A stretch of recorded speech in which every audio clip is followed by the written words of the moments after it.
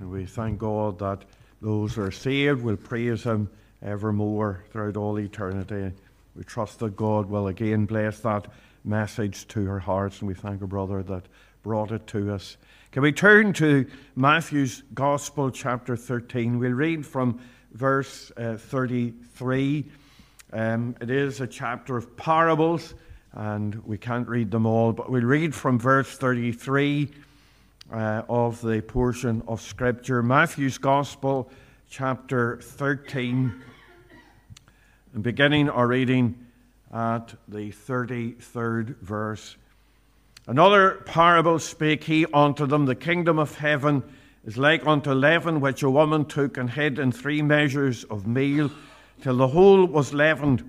All these things spake Jesus unto the multitude in parables, and without a parable spake he not unto them, that it might be fulfilled which was spoken by the prophet, saying, I will open my mouth in parables, I will utter things which have been kept secret from the foundation of the world.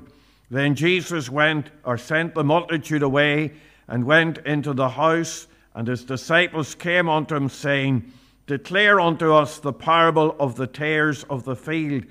He answered and said unto them, He that soweth the good seed is the Son of Man. The field is the world, the good seed are the children of the kingdom, but the tares are the children of the wicked one. The enemy that sowed them is the devil. The harvest is the end of the world, and the reapers are the angels. As therefore the tares are gathered and burned in the fire, so shall it be in the end of this world. The Son of Man shall send forth his angels, and they shall gather out of his kingdom all things that offend, and them which do iniquity, and shall cast them into a furnace of fire. There shall be wailing and gnashing of teeth. Then shall the righteous shine forth as the sun in the kingdom of their Father. Who hath ears to hear, let him hear.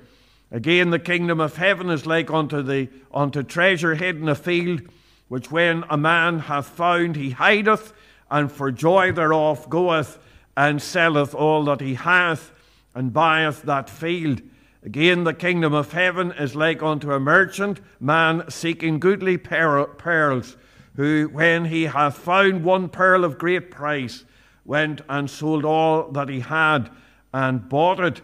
Again, the kingdom of heaven is like unto a net that was cast into the sea, and gathered of every kind, which when it was full they drew to shore, and sat down and gathered the good into vessels, but cast the bad away. So shall it be at the end of the world. The angels shall come forth and sever the wicked from among the just, and shall cast them into the furnace of fire. There shall be wailing and gnashing of teeth. Amen. We'll end our reading there, noting the Lord will add his blessing to the reading of his precious word afresh. Can we unite together at the throne of grace in prayer, please?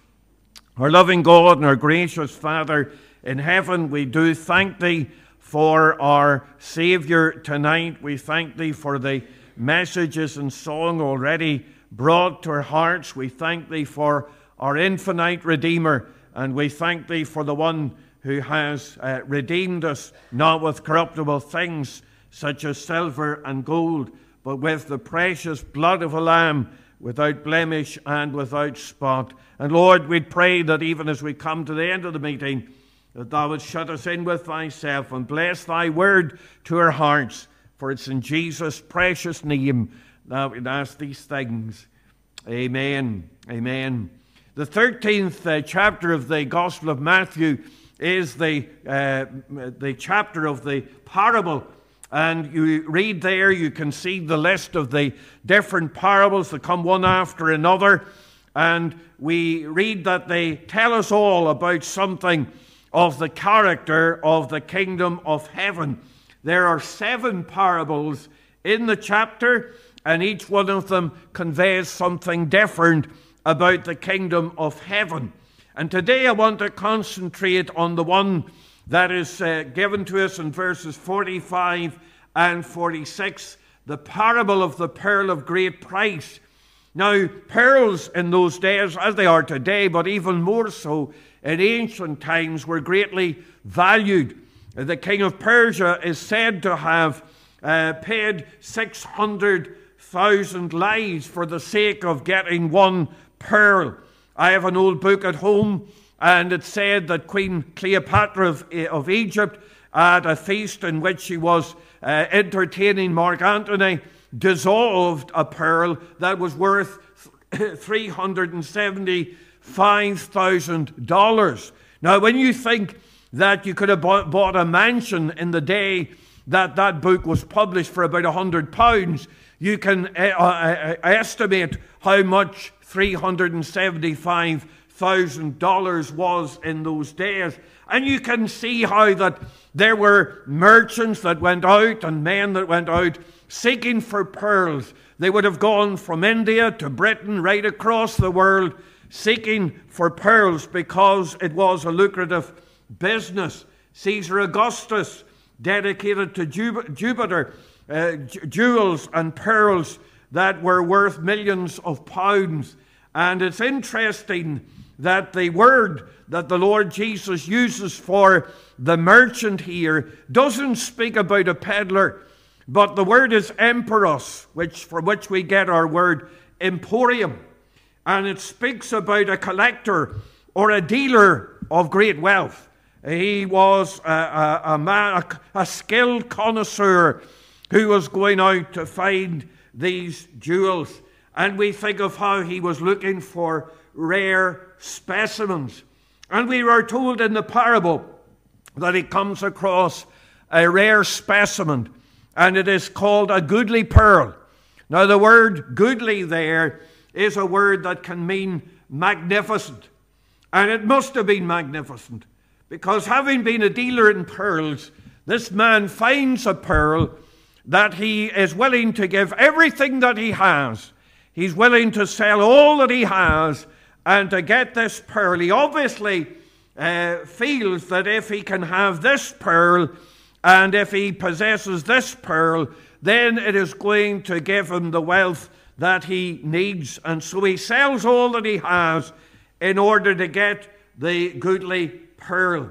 And all of these parables are about the kingdom of heaven. This is telling us something about the kingdom of heaven. And of course, that's something that each one of us should want to have knowledge about. We want to get into the kingdom of heaven. I hope, dear friend, that that is your ambition. That's what you want. If you're wise tonight, if you're thinking rightly at all, you'll want to avoid what the Lord Jesus says here about the place of weeping and gnashing of teeth. At the end of the day, dear friend, I think that we all, if we're wise, if we have any sense at all, will want to get into the kingdom of heaven. And so we want to think about what this parable is telling us about the kingdom of heaven.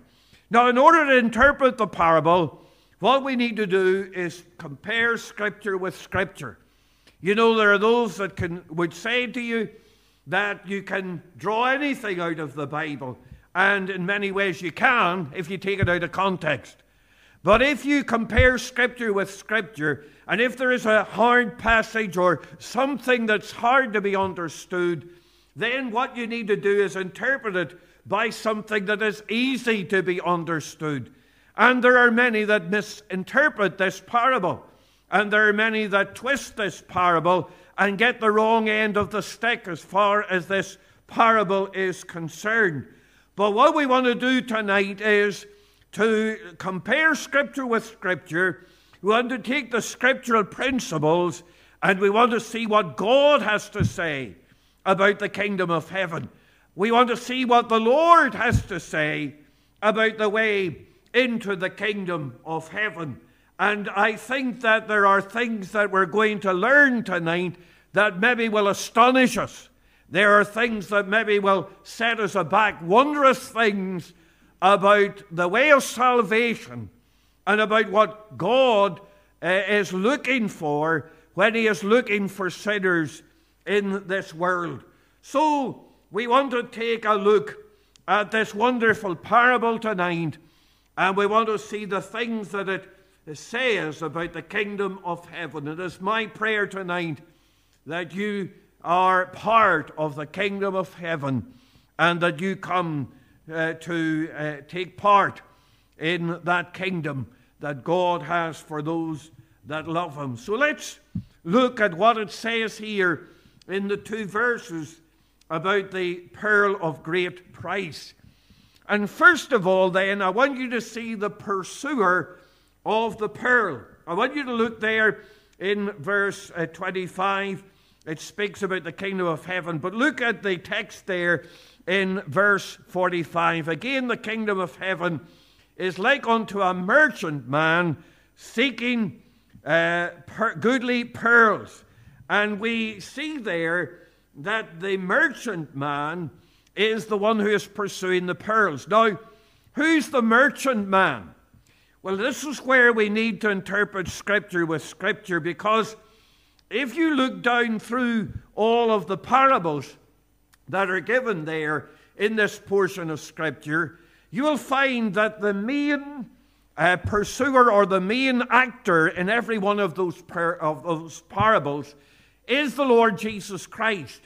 You look in verse 25, it says, again, the kingdom of heaven is like unto, verse 45, he speaks there. But if you look at verse 24, it says, the kingdom of heaven is like unto a man which sowed good seed in the field. Who is that?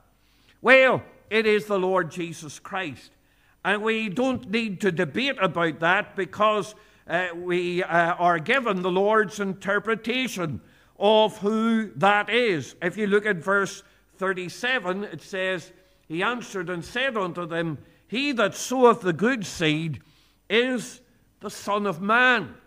So it is the Lord Jesus Christ who is the main actor in that parable. Go down to verse 37. You see the explanation. But if you look at verse 31, you look at the parable of the mustard seed there.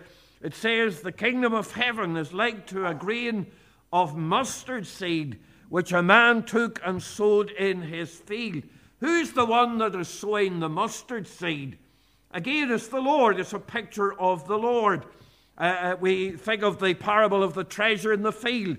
And who is it that goes and sells the field and buys the other field? Again, it is the Lord. This is the kingdom of God. This is the kingdom of Christ. And we say to you, why then, in all of these parables, the main actor is representative of the Lord? Why would it be any different in this parable? So the merchant man is the Lord. The merchant man, the one who goes out to seek the goodly pearl, is the Lord Jesus Christ. There are those that would interpret the parable by saying that the one who is seeking is the sinner. But the sinner doesn't seek. There is none. The Bible says there's none that seeketh after God. There are many in this world, but they are not seeking after God. They may be seeking for their own good. They may be seeking for their own wealth. They may be seeking for many things. But the sinner in his natural condition doesn't seek after God. But the Lord's seeking us. And that's the wonderful thing tonight. Dear sinner, the Lord is seeking for you. The Lord is looking for you. What did he say that he came to do? It says that the Son of Man is come to seek and to save that which is lost. And I want you to think about our seeking Savior tonight. He seeks purposely. He seeks purposefully tonight. He seeks the sinner. We think of how in the Scriptures it speaks about the Lord Jesus Christ. And we are far from our God tonight. We're out on the mountains, wild and bare, away from the tender shepherd's care. And our sin has separated between us and our God. And so it is that the Lord must seek for us. We think of the great physician, the divine physician. And he's out seeking for the lost sheep. Oh, dear friend, in your sin you're lost. You're in a pitiful, sinful, wretched condition. You're willfully and wantonly rebelling against God. You're a lost traveler, lost for eternity. You're a lost creature, lost from the approval and the favor of your Maker. You're outcast from God, lost in your sin and your iniquity, lost in riotous living, lost in the sins of this old world. And dear friend, that is the condition of fallen man. You're lost, and so the Lord must seek for you, and he seeks purposefully. He seeks here and there, and wherever you may be, dear friend, the Lord Jesus Christ will come and seek for you. But not only does he speak purposefully, but he seeks proficiently. He has done all that needs to be done to find us. He does all that is needed to free us from our lost condition. And we think of our lostness tonight, and we are lost spiritually before God. But the Lord Jesus Christ came into this world, and he did all that needs to be done. He went to that cross and died there on that cross and paid every part of the debt that we owed. You see, the crime of sin has a penalty, and that penalty in the justice of God has to be met. There is a capital crime that has been done, and there's a capital sentence upon that crime, and there is one that has to pay the price.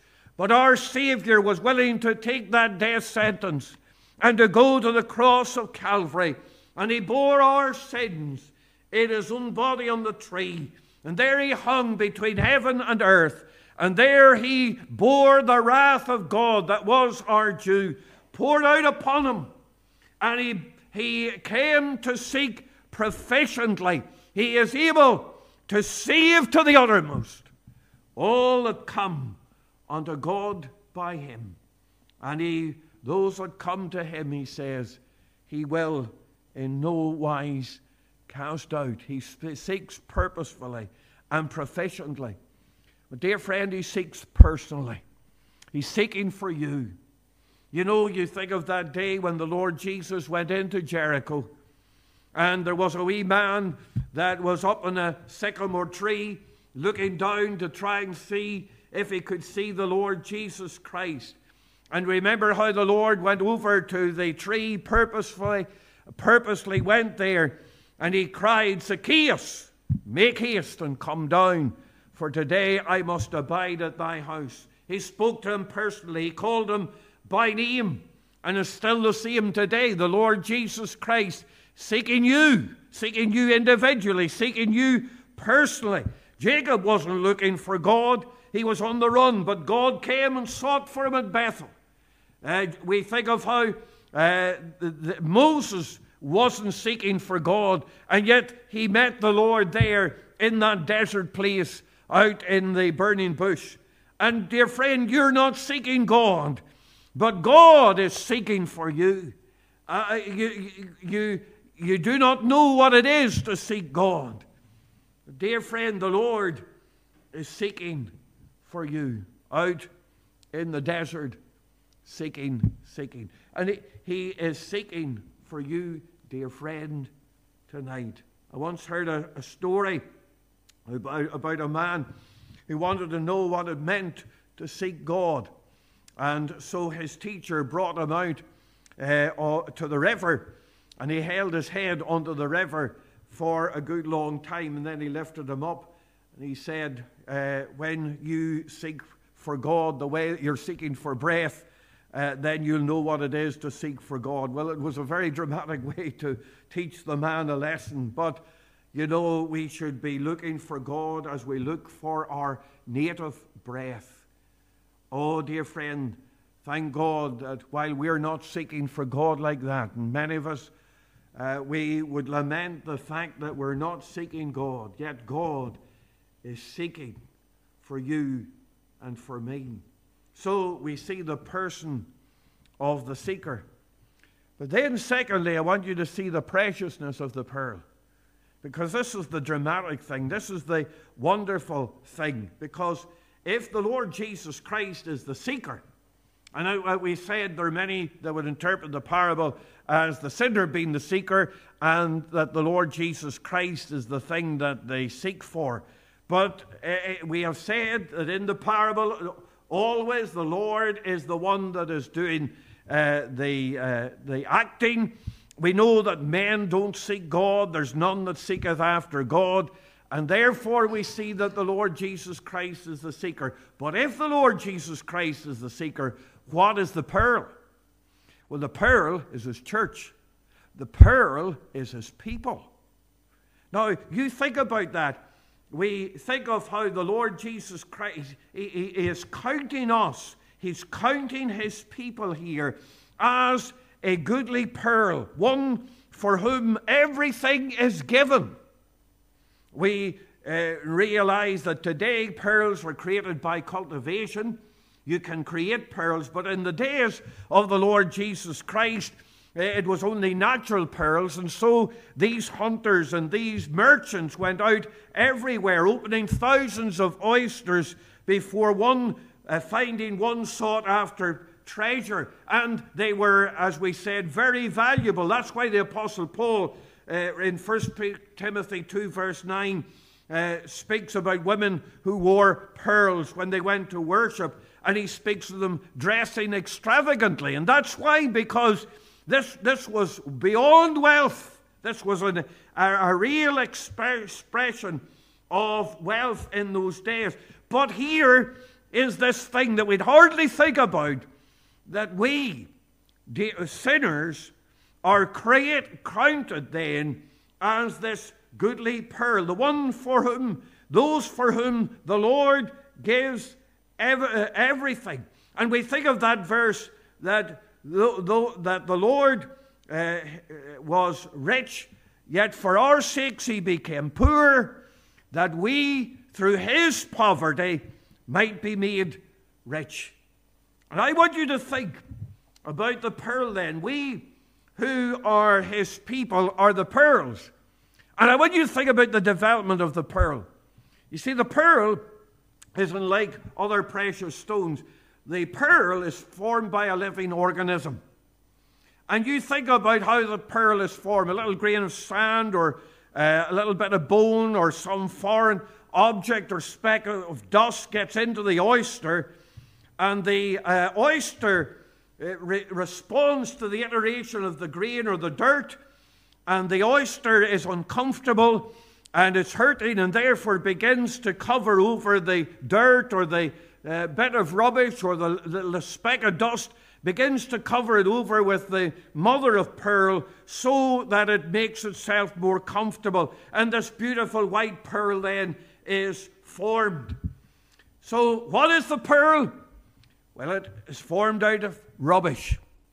It's formed out of dirt.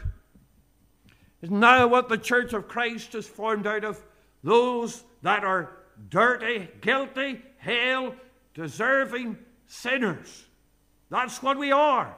We're the lowest of the low, despised and rejected in many ways. We are those that are in the horrible pit and in the miry clay and sinking down day by day.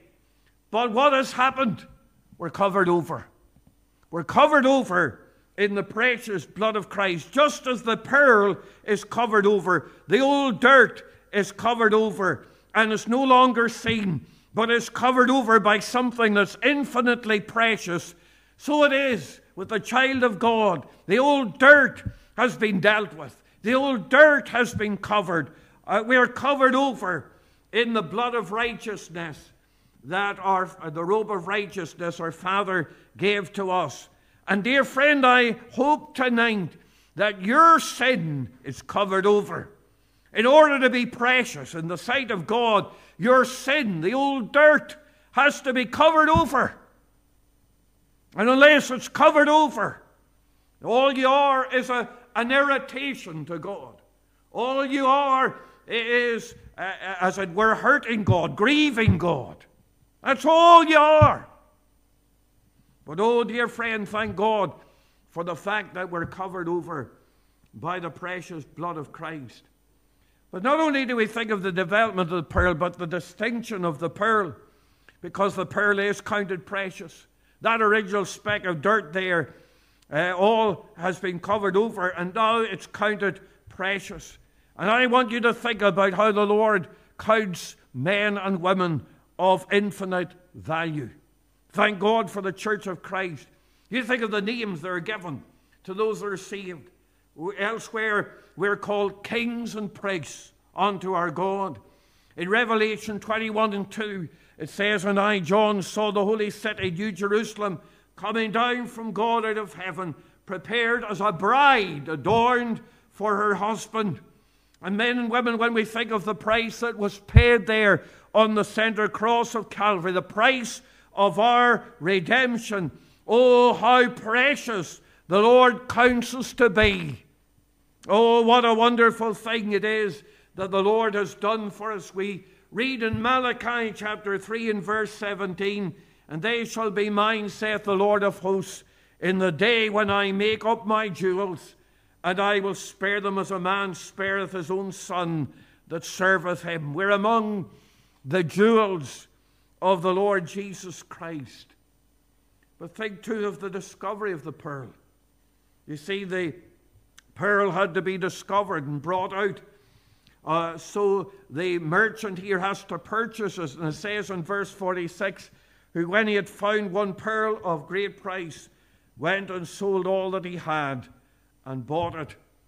And you think of how our Savior gave all that he had. He went to death. He left the realms of glory. And he left aside the splendor. And he left aside the glory. And he came into this sin-cursed scene of time. And then he was despised and rejected of men, and a man of sorrows and acquainted with grief. And then he went to death itself. He gave all that he had in many ways in order that we might be saved. And you remember what he cried on the cross, "It is finished." And that also can mean in the Greek, paid in full. Paid in full. He paid the full price of my redemption. And I wonder tonight, can you despise that? Can you just pass that over? Can you think nothing of what our Savior did there in dying on the cross for our salvation? We see here something of the preciousness of the pearl. But then I want you to think of the purpose of the pearl. What is the pearl to do? Well, we think of the pearl. It was taken by its owner. It was counted to be a precious thing. And it was to give glory to the owner. It was to beautify the owner. It was to bring glory to the owner. It was, as it were, to be shown off by the owner. And I want you to think of what we are to be when we are brought to the Lord Jesus Christ. We're to glorify his name. We're to beautify the Lord Jesus Christ by our testimony and what we do. And I want you to think about the setting of the pearl. Now, the pearl would have been taken here, and it would have been put in a precious setting. It would have been put into a suitable setting. And I want you to think about the setting that the Lord's church will be put into and will be in. The pearl here is going to have a wonderful setting. And we read about how that day when the Lord Jesus Christ will come in Revelation 21 and 2 as the bride of Christ. And there will be the New Jerusalem. And we will be set in that place of glory and splendor. We will be put in that setting of riches and glory. And we will be put in that setting of that place where there's no crying or tears, no more parting, no more anxiety. Dear friend, we think of that place, and it's a real place. As Belfast, as Crossgar in Northern Ireland is a real place, this is a real place.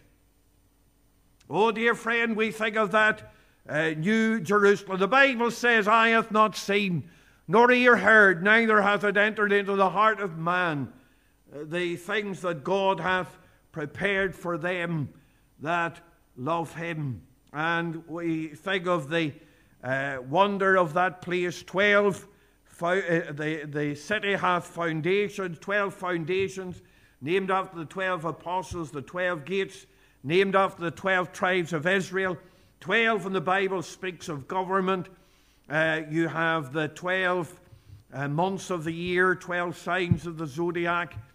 And this is a real place with real government, and it will be a wonderful setting. Oh, dear friend, will you be in that wonderful setting, that wonderful place? The gates, of course, are of one large pearl, and I think that really that speaks of the unity of the people of God as one. And speaking of the pearl of great price, I think here in that place, my, what a wonderful setting. Heaven's not pie in the sky. Heaven is not where you sit on cloud nine and strum your heart or harp and under shade trees. Heaven's a real place. All our tears are wiped away. What a setting. And I hope that you're going to that place. But not only do I see the setting of the pearl, but I think of the role of the pearl. The role of the pearl is to enhance the beauty and draw attention to the beauty of the wearer. And isn't that what we are designed for? We are to glorify God. We're to exalt God. We're to bring glory to the name of God. And then we think of the perfection of the pearl, because the pearl will be taken and it will be cleaned and it will be brought, the sparkle will be brought out and it will be enhanced in every way. And so the Lord takes his people and he makes us perfect. We're not perfect in this world. We're very far from perfect.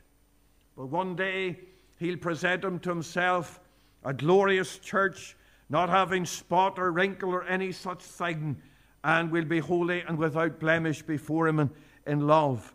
And the pearl, it cannot be cut, it cannot be divided. A pearl can't be improved upon in any way, and so is the true church. We are his workmanship, created in Christ Jesus. And what a wonderful thing. We think of that wonderful purpose in that wonderful setting that we have at the end of the day. But one more thing, I want you to think about the procurement of the pearl. Because I want you to see that the pearl is of no use until it's found.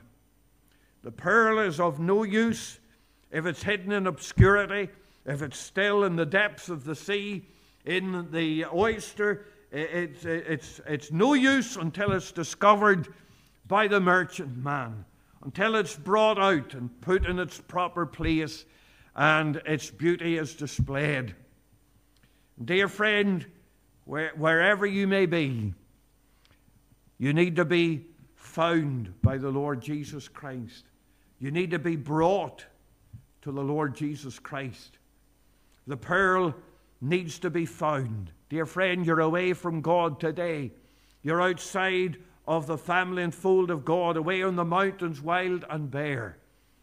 Dear friend, isn't it about time that you came into the very presence of God, you became part of the family of God, that you came into the possession of the godly merchant man, the divine merchant man, that you were put in the hands of the Lord Jesus Christ. You're out of his hands today. But oh, dear friend, if you're going to be of use, if you're going to be of value, you've got to be in the hands of the merchant man. Are you in the Lord's hands, or you're in the devil's hands tonight?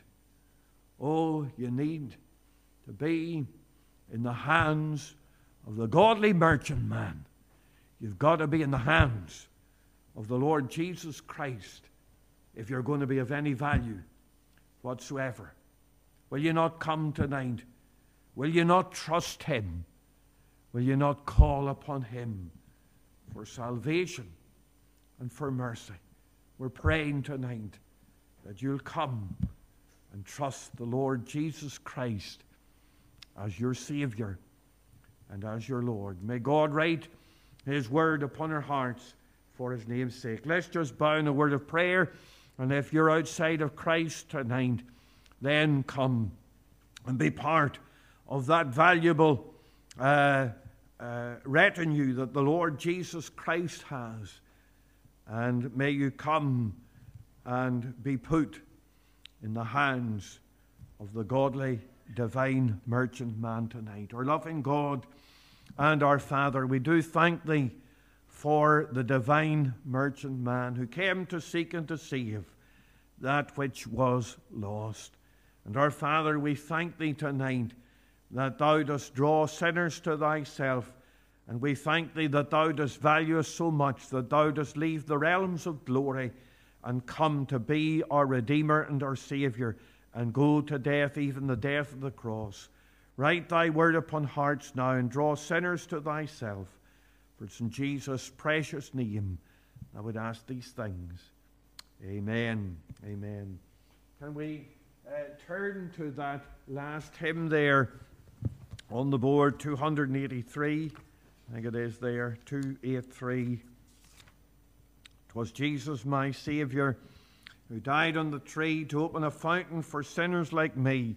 His blood is that fountain which pardon bestows and cleanses the foulest wherever it flows. We'll sing the first and the fourth verses of this hymn, verses 1 and 4, and we'll stand as we sing.